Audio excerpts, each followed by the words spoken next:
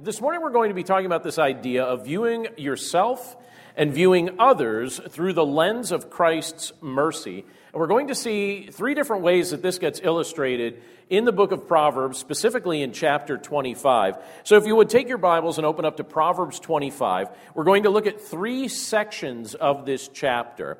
I'm going to start us with verse 6, and then we're going to jump to two other sections. But Proverbs 25, starting with verse 6. And this is what we read in this portion of Scripture. Verse 6 says, "Do not put yourself forward in the king's presence, or stand in the place of the great. For it is better to be told, 'Come up here,' than to be put lower in the presence of a noble."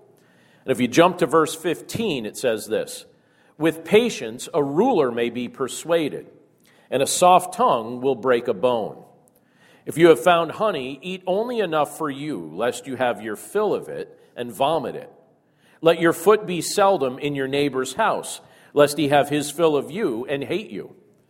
And then if you jump to verse 21, it says this, "If your enemy is hungry, give him bread to eat. And if he is thirsty, give him water to drink. For you will heap burning coals on his head, and the Lord will reward you." Let's pray. Lord, thank you so much for the privilege that it is to be able to look at this portion of Scripture together today, along with the companion Scriptures that we'll be looking at in a few moments. And Lord, we're grateful that we're able to start off our week doing this, that we're able to meditate on the truth of your word, that we're able to spend time in fellowship with one another, and that we're able to grow as men and women who know you and love you and invite your presence in our lives. Lord, we pray that you'd speak to our hearts and that you'd speak to our minds and that you'd help us to understand the content of your word as we're reading it and studying it together this morning. And we thank you for all of these things in Jesus' name. Amen. So one of the fastest ways to become disappointed in life is to begin dwelling on all the good things you think you deserve, but you haven't yet received. Would you agree that that statement's true? That if you spend all your time dwelling on the good things that you think you deserve that you have not yet received, don't you think that's a pretty fast track to become disappointed in life? I actually posed that question to one of my children just yesterday, and we were talking about it for a minute and agreed, yeah, that's a pretty fast track to disappointment. So think about this from just kind of the lens of how this goes in a typical life. So it's very possible that you may believe that you deserve a raise at work, or you may believe that you deserve a word of praise, or to be married if you aren't, or to have a better marriage if you are, or for your kids to shine like angels, or for your bank account to be filled to overflowing, or for you to have a car that doesn't have a check engine light that continually comes on week after week, day after day. But none of these things have been promised to us. Those are all nice things. Those are all things that we certainly welcome if we have them, but not a single one of those things have been promised to us. And I actually believe when we look at what Scripture teaches us, we're shown that when we have Jesus, we truly do have everything that we need in this world. We may not have everything we would prefer, but we truly have everything that we need in this world when we have Jesus. We need Him more than we need perfect earthly circumstances. We need Jesus more than we need the treasures of this earth. We need His mercy more than we need the momentary approval of our peers. So we could go through life disappointed that we didn't get some of the things that we thought that we deserved, or we could be grateful for the mercy of Christ, which is a blessing that He offers to us that we definitely didn't deserve. We don't deserve the mercy of Christ. The whole idea is that He's giving us, or that He's not giving us what we actually deserved. When He's showing us His mercy, He's not giving us what we actually deserved. He's giving us something better than what we deserved. And if we can learn to become grateful for Christ's mercy, I believe we'll start to view ourselves and we'll start to view others through that lens. It'll actually have an impact on our day-to-day life. It'll have an impact on our perspective. We will start to view ourselves through the lens of Christ's mercy, and we'll start to view others through the lens of Christ's mercy. And how this works out is like this. As recipients of mercy, we show mercy. As those who didn't receive the condemnation that we deserved, we can choose not to condemn others, but rather bless them in Jesus' name.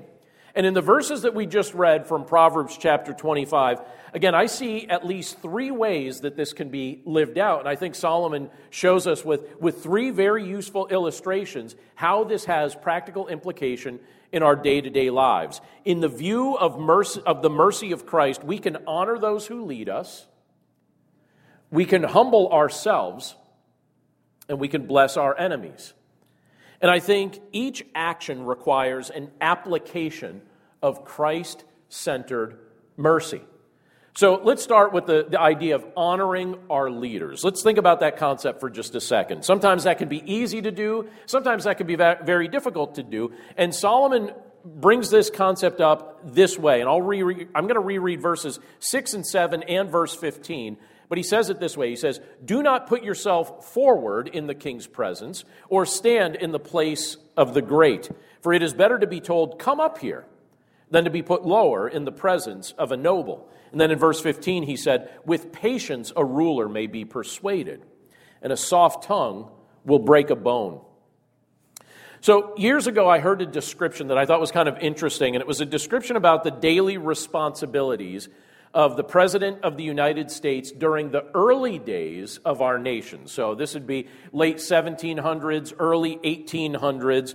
And when I heard some of the things that the President was responsible for during that era, it doesn't really sound like a very appealing job, because during the 1800s in particular, what people would do is they would line up outside the President's office. So this is before the Oval Office was built. That wasn't even built yet. That didn't get built until the early 1900s. And so they would line up outside the president's office, and they would seek an audience with him. And then the goal was that they would ask him if maybe he would consider appointing them to some sort of government position or an ambassadorship or something like that. And the president would have these meetings for hours every single day. That was a big part of his daily schedule, these appointment meetings. And he would have that over and over and over again. And that doesn't seem like a very efficient system. And I suspect that that's probably why it doesn't continue to this day. It's the type of thing that maybe somebody else can help with, and then you can give your approval to. But do you need to be the person vetting every single person coming through with all these appointments that need to be made?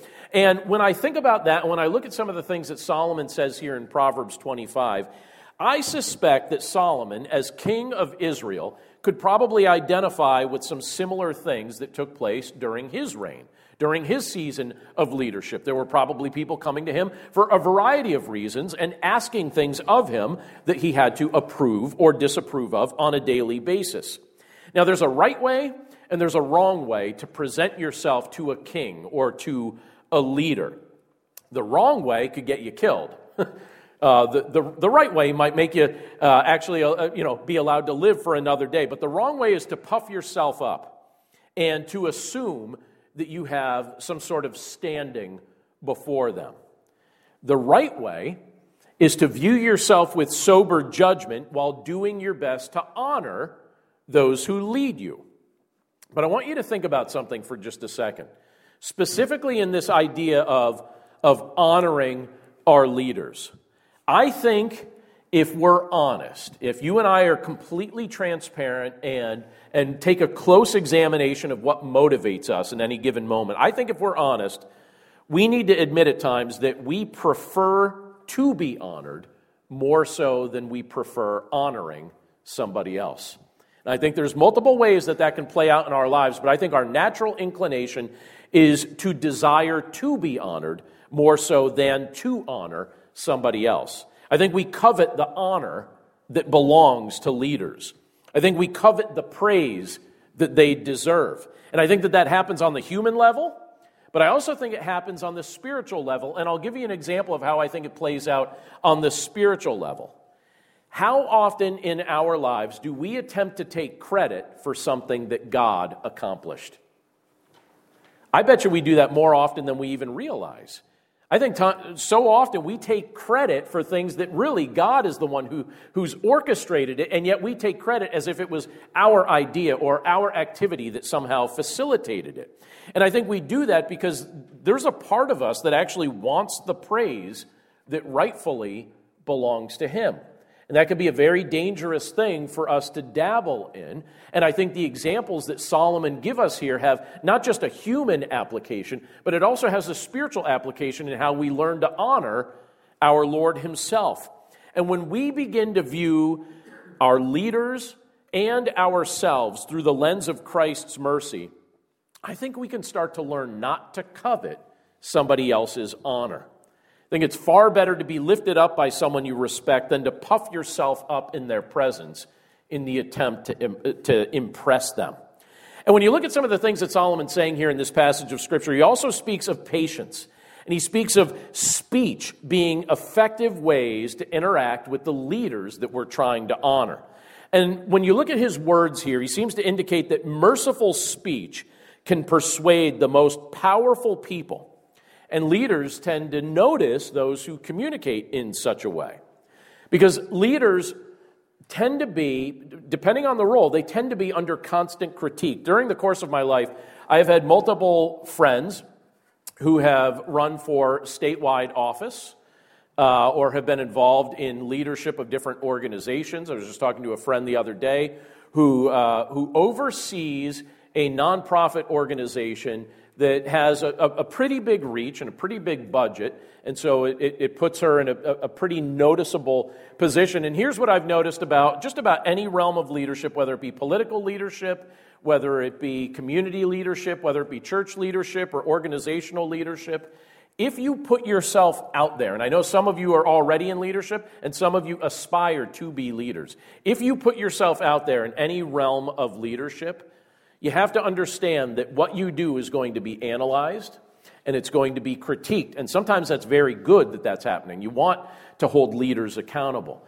But you're also going to go through seasons where it feels like some of the minutia of life is being analyzed or it's being critiqued. And here you have Solomon talking about this idea of speaking with like a gentle way to leaders, like with a soft tongue, he says, with a soft word. He says a soft tongue will break a bone.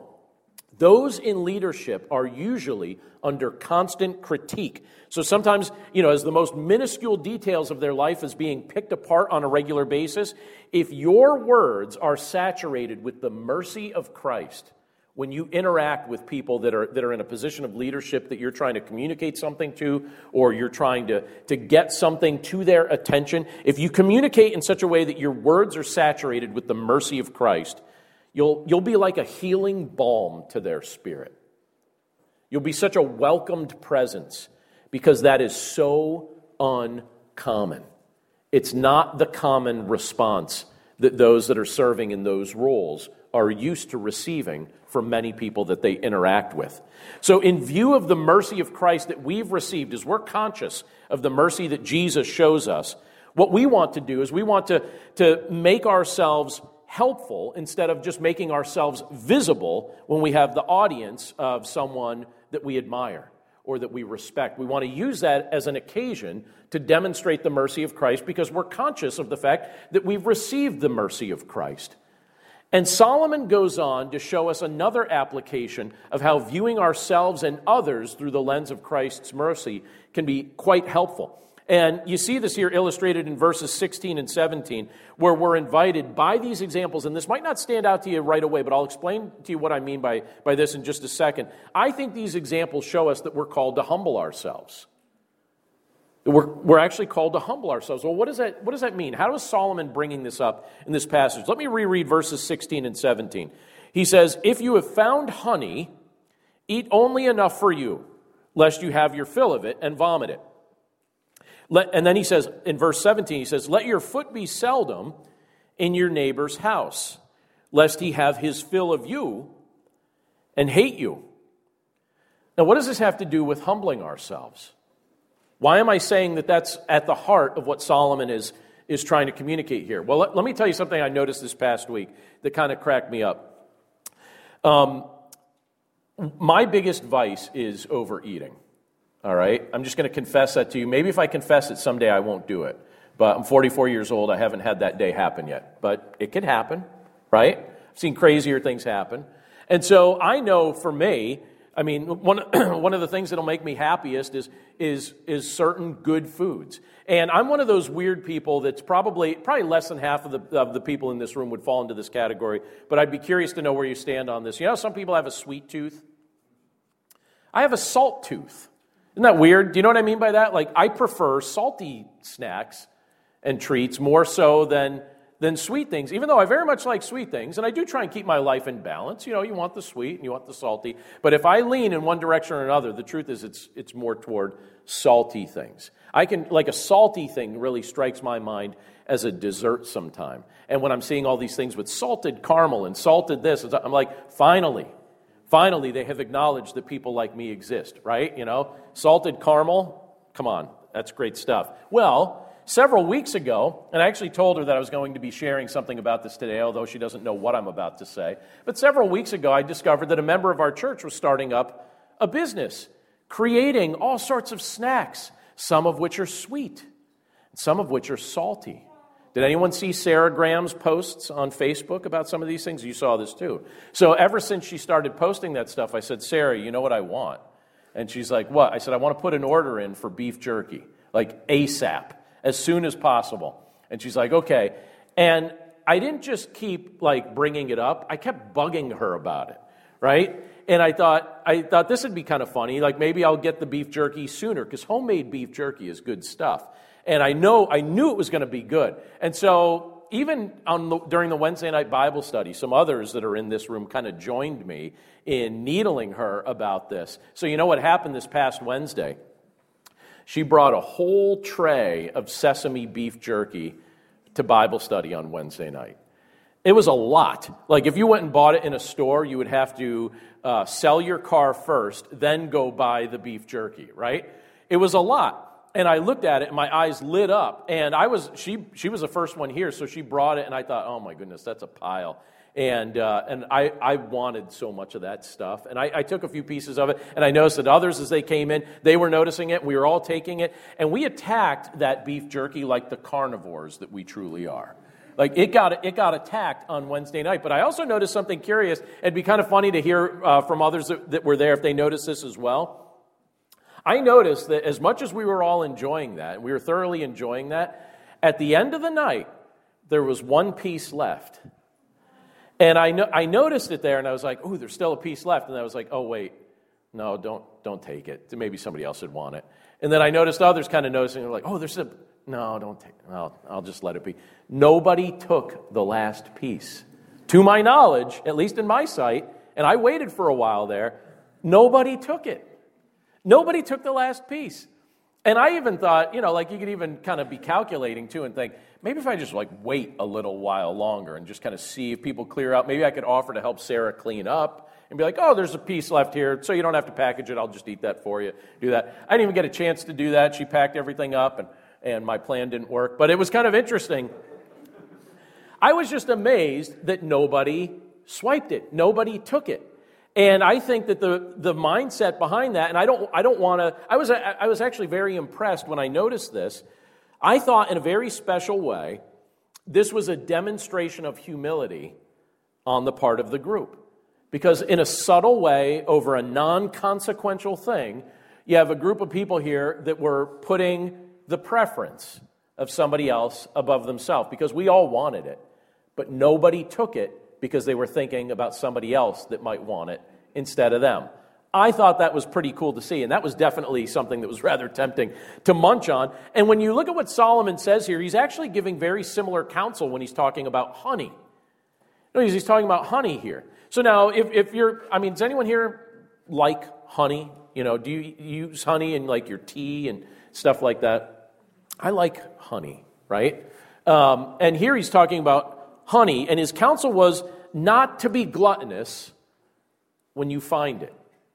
So if you're out and you find some honey, don't be gluttonous when you find it. Eat enough for yourself, but don't eat beyond that. Have enough for yourself, but don't eat beyond that. Leave the next portion for somebody else. You don't have to eat it all. Have some. Enjoy it. But don't eat it all. Don't make yourself sick through overconsumption. Because what's overconsumption? Overconsumption in a context like that is actually a visible demonstration of a self-centered mindset and a lack of humility, a lack of being willing to put somebody else's desires or somebody else's needs above your own. And so he says, you don't have to eat it all, have enough for yourself, but you don't have to finish it up. And I think he's also demonstrating humility here in these verses in another way when he tells us that we can display humility in the respect that we show for another person's time.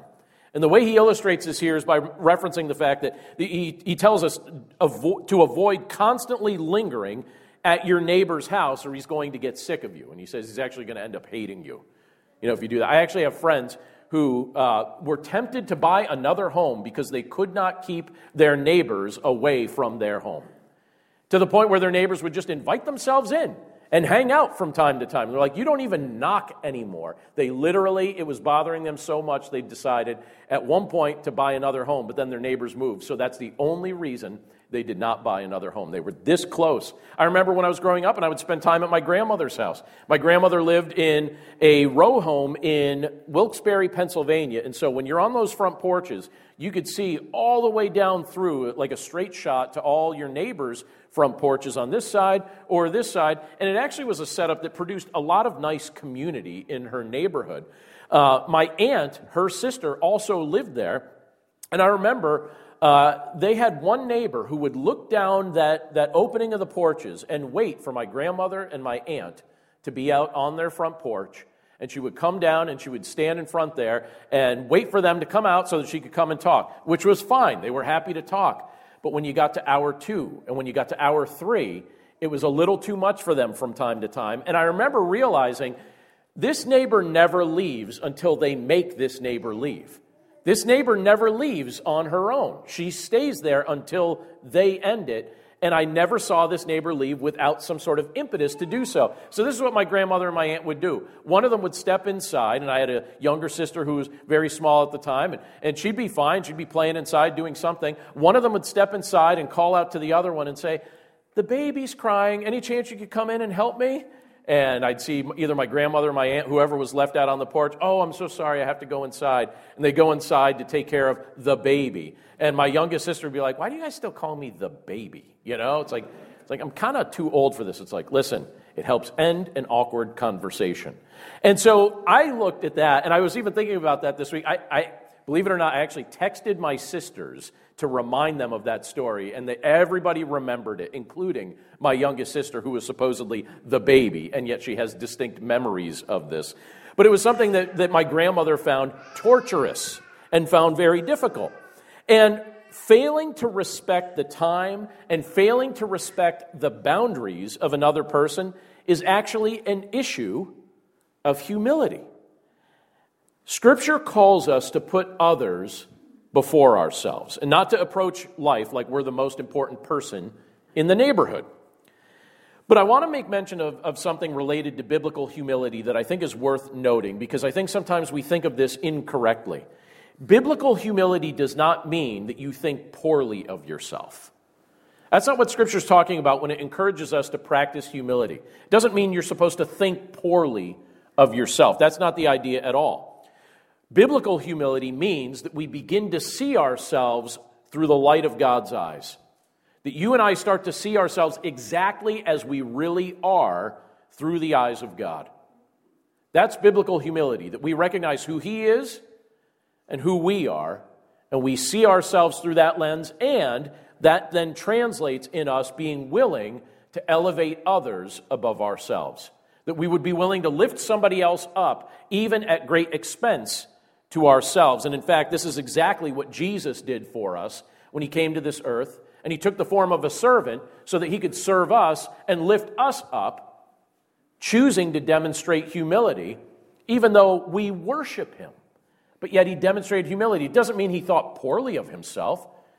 It simply means that He looked at us with care and concern and chose to lift us up. And I love what Scripture teaches us about these things.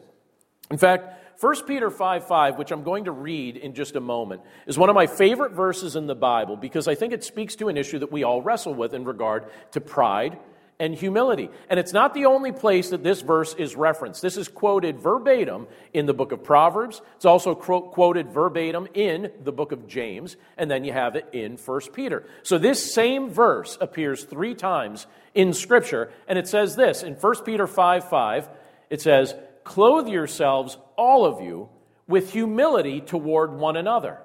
For God opposes the proud, but gives grace to the humble." So we're called to clothe ourselves with humility toward one another. It doesn't mean you think poorly of yourself. It just simply means that you're seeing yourself through the eyes of God, and you're choosing to lift your brother or your sister up because Christ lifted you up. We clothe ourselves with humility, recognizing that God opposes the proud, but gives grace to the humble.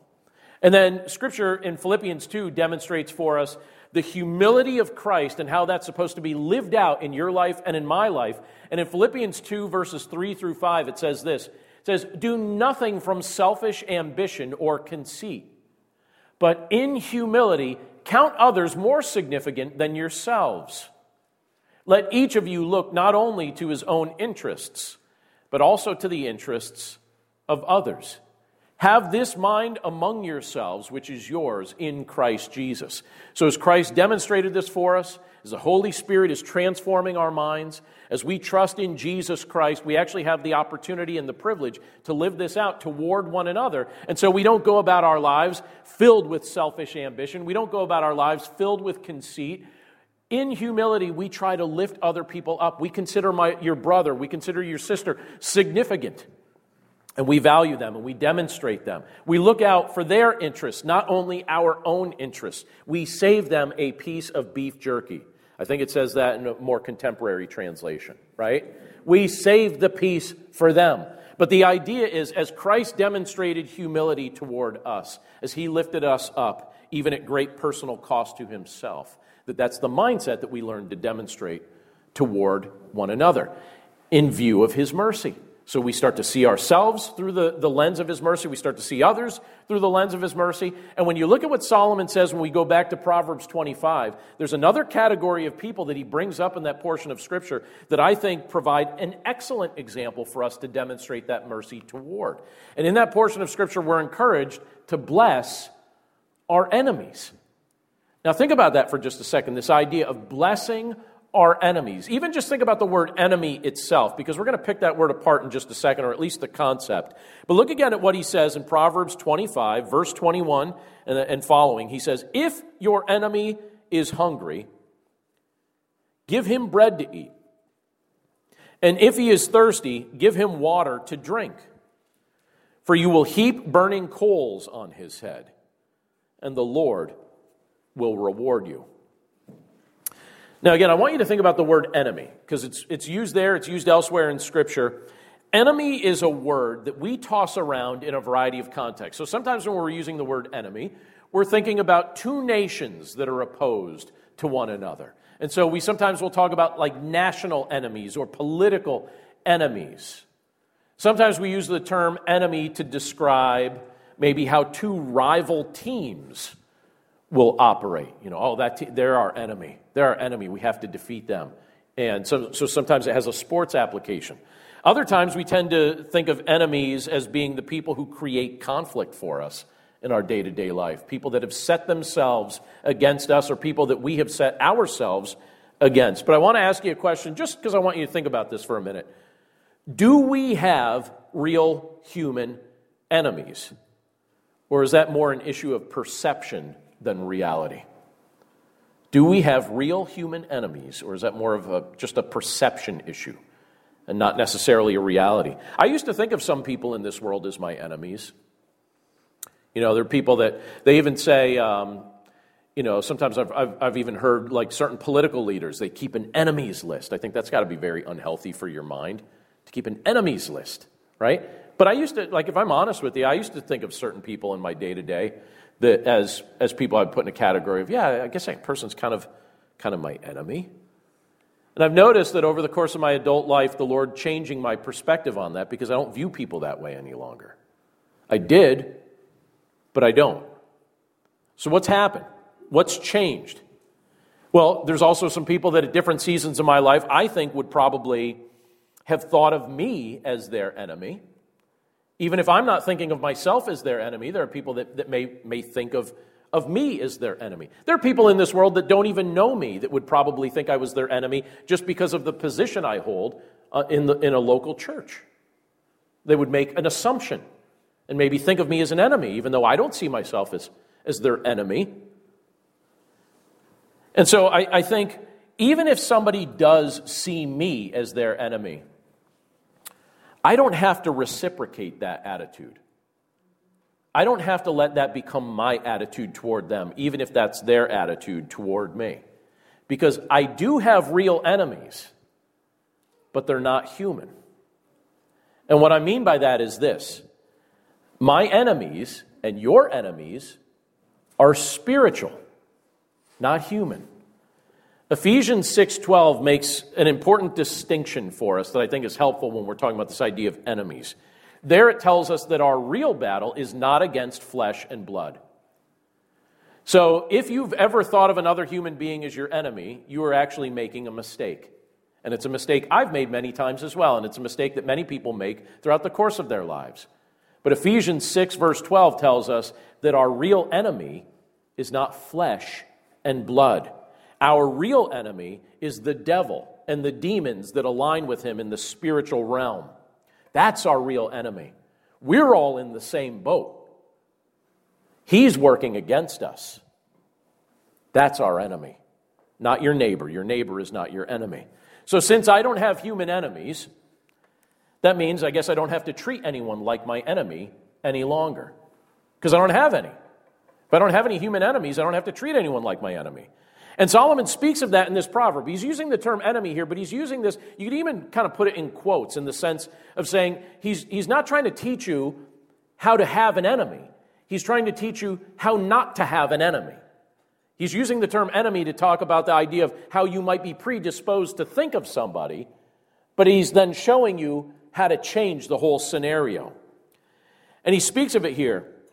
How to not have an enemy any longer. He speaks of this in this proverb, but this is also what Jesus spoke of in his Sermon on the Mount. Now, according to Solomon, the way Solomon speaks of it here, he says that basically it's wise to give our, quote, enemies food and drink when they need them. So if you're giving somebody food and drink when they need them, does that show that you really think of them as your enemy? Because if they're your enemy, are you really going to be giving them food and drink when they need it? It shows that something's happening to your thinking. Your thinking is changing in regard to other people. And he tells us here that in doing so, not only is it the right thing to do, but it's also going to have an impact on another person's conscience. It's like heaping burning coals on their head. It impacts a person's conscience when someone that they thought of as their enemy does an act of kindness for them. And he also tells us here that we'll be rewarded in some way by the Lord, who sees this demonstration of Christ-honoring mercy that we're willing to show, even to somebody who has set themselves against us as an enemy. That somehow, in some way, the Lord chooses to reward that demonstration of mercy. Jesus himself told us to love our enemies. He also told us to pray for our enemies. And I think that that's an important word of wisdom that Christ has given to us, because I've learned that it becomes pretty difficult to hate somebody. It becomes pretty difficult to consider somebody your enemy when you've started to make them the subject of your prayers. Jesus said it like this from his Sermon on the Mount, Matthew chapter 5, starting with verse 43. He said, "You have heard that it was said, 'You shall love your neighbor and hate your enemy.' But I say to you, love your enemies and pray for those who persecute you, so that you may be sons of your Father who is in heaven." So Jesus here tells us to love our enemies, and he tells us to pray for those who persecute us. I find that easier to do when I'm thinking back on a scenario than I do when I'm in the midst of the scenario. And what I mean by that is this. Sometimes I get to a spot in my life where I think of people who have either hurt me or offended me. And I think to myself, I have two options in this moment. I can hold a grudge against that person and feel bitter toward them the rest of my life. Or I could start praying for them now, because as I start praying for them, the Lord's going to change my heart and I'm going to view them differently. I'm going to start seeing them through the lens of Christ's mercy. I've received mercy, so I need to give mercy. I don't need to accept the invitation to treat somebody like an enemy just because they may treat me as their enemy. And so I've decided, all right, try to do this, but it's easier to do for me after the offense has taken place than it is when I'm in the midst of the offense. So one of the things that I'm trying to work on in my own spiritual life is that when I'm in the midst of the offense, adopting this mindset then. It's one thing to adopt it later, and that's certainly helpful. But what does it look like to adopt this mindset where you love your enemy and pray for those who persecute you in the midst of the persecution? I think that's a whole new level of growth that the Lord is trying to nudge us into and help us to discover, because it's also what He's demonstrated. Think about what Jesus did during the course of His earthly ministry. Think about the ways people treated Him, and think about what Scripture shows us in Luke chapter 23. I'll bring it up on the screen for us here. And in Luke 23, verse 34, it says this, "And Jesus said, 'Father, forgive them, for they know not what they do.'" What context was Jesus in when He said those words? He was being crucified. He was experiencing the pain of the nails through His flesh and His bone, right? And between His bones. He was in the midst of experiencing that. The pain was happening. The thirst was happening. The suffocation was happening. All those things that go into a crucifixion. The insults were happening. Just all of the things that go into that, He was in the midst of it. This was a statement not made after the fact. This isn't a statement that He made after He was resurrected. This is a statement that He made in the midst of being crucified. And so when He tells us to love our enemies and to pray for those who persecute us, He's not telling us something that He was unwilling to do. He's telling us something that He then demonstrated in the most powerful way possible. So what He's showing us is that it's actually possible to love your enemies and to pray for those who persecute you while you're still in the midst of the pain, while you're still in the midst of the persecution. It's possible because He's made it possible. And He transforms our thinking, and He gives us a new heart. And as recipients of His mercy, we learn to show that mercy to those that He's placed in our lives. So let's say this as we finish up this morning. When we learn to view ourselves and when we learn to view others through the lens of Christ's mercy, the nature of every relationship we'll ever have begins to change. We'll treat ourselves differently. We'll treat those who lead us differently. And we'll treat those who have set themselves against us differently. And what a blessing it is to be an object of the mercy of God through the work that Jesus Christ has done on our behalf. We didn't deserve this blessing. We don't deserve this mercy. But we can live as men and women who are grateful recipients of it. Let's pray. Lord, thank you so much for your word and just for the privilege it is to be able to look at these things that you bring to our attention as we look at a portion of Scripture like this. Lord, we're grateful for the fact that you love us. We're grateful for the fact that you have done so many amazing things in our day-to-day lives that we actually lose track of all the different ways that you've blessed us. And there are ways that you're blessing us that we're not even aware of because they're happening on such a deep level that it's possible that our minds don't even perceive some of these things. But Father, we're grateful for the mercy that you've shown us through your Son, Jesus Christ. And we're grateful for the fact that even though we deserved condemnation, we completely deserved condemnation, you have passed us over for judgment. The pain that we deserved and the condemnation that we deserved was placed upon your Son on the cross so that we could live as men and women who are the recipients of mercy, who are grateful for mercy. And as grateful men and women, we can demonstrate that mercy to others. And we don't have to have this thought in our mind that people need to deserve it for us to be willing to show it. Once we realize that we didn't deserve it, and yet you were willing to show it to us. So, Lord, we pray that when we interact with those that are in our day-to-day life, we pray that as we at times experience testing and as we experience challenges and stresses and all the things that come our way, we pray that we wouldn't start preaching a message to ourselves that this isn't what we deserve or we deserve better, and then we just start grumbling and start complaining and daydreaming about what it would be like if we didn't have any life stresses or anything like that. You show us in your word that the truth is the only thing we actually deserved was condemnation. The only thing we deserved was separation from you. And yet you looked at us with compassion and you showed us your mercy and you took the condemnation we deserved upon yourself so that we could walk as men and women who are free. We don't need to go back to the chains of our sin. We don't need to go back to that old kind of thinking that we once adopted. We don't have to start seeing people as our enemies any longer. We don't have to resent those we have conflict with. We don't have to hold on to bitterness. We could forgive those who offend us. And again, we could do so with a recognition of the fact that this is what you demonstrated to us first. While people were still in the midst of crucifying your Son, Father, we see your Son expressing the desire to forgive, seeking their forgiveness, asking you, Father, not to hold that sin against them. So, Lord, help us to pray for those who have hurt us and those who have persecuted us, and help us to love others as you have loved us. And again, Lord, we pray that as you transform our thinking and as you transform our lives, that we'd start to see ourselves and others through the lens of the mercy of your Son, Jesus Christ. We thank you for the privilege that it is to be able to look at these things together today, and we pray that this would be a series of truths that would just stick in our hearts over the course of the long term. And we pray this all in Jesus' name. Amen.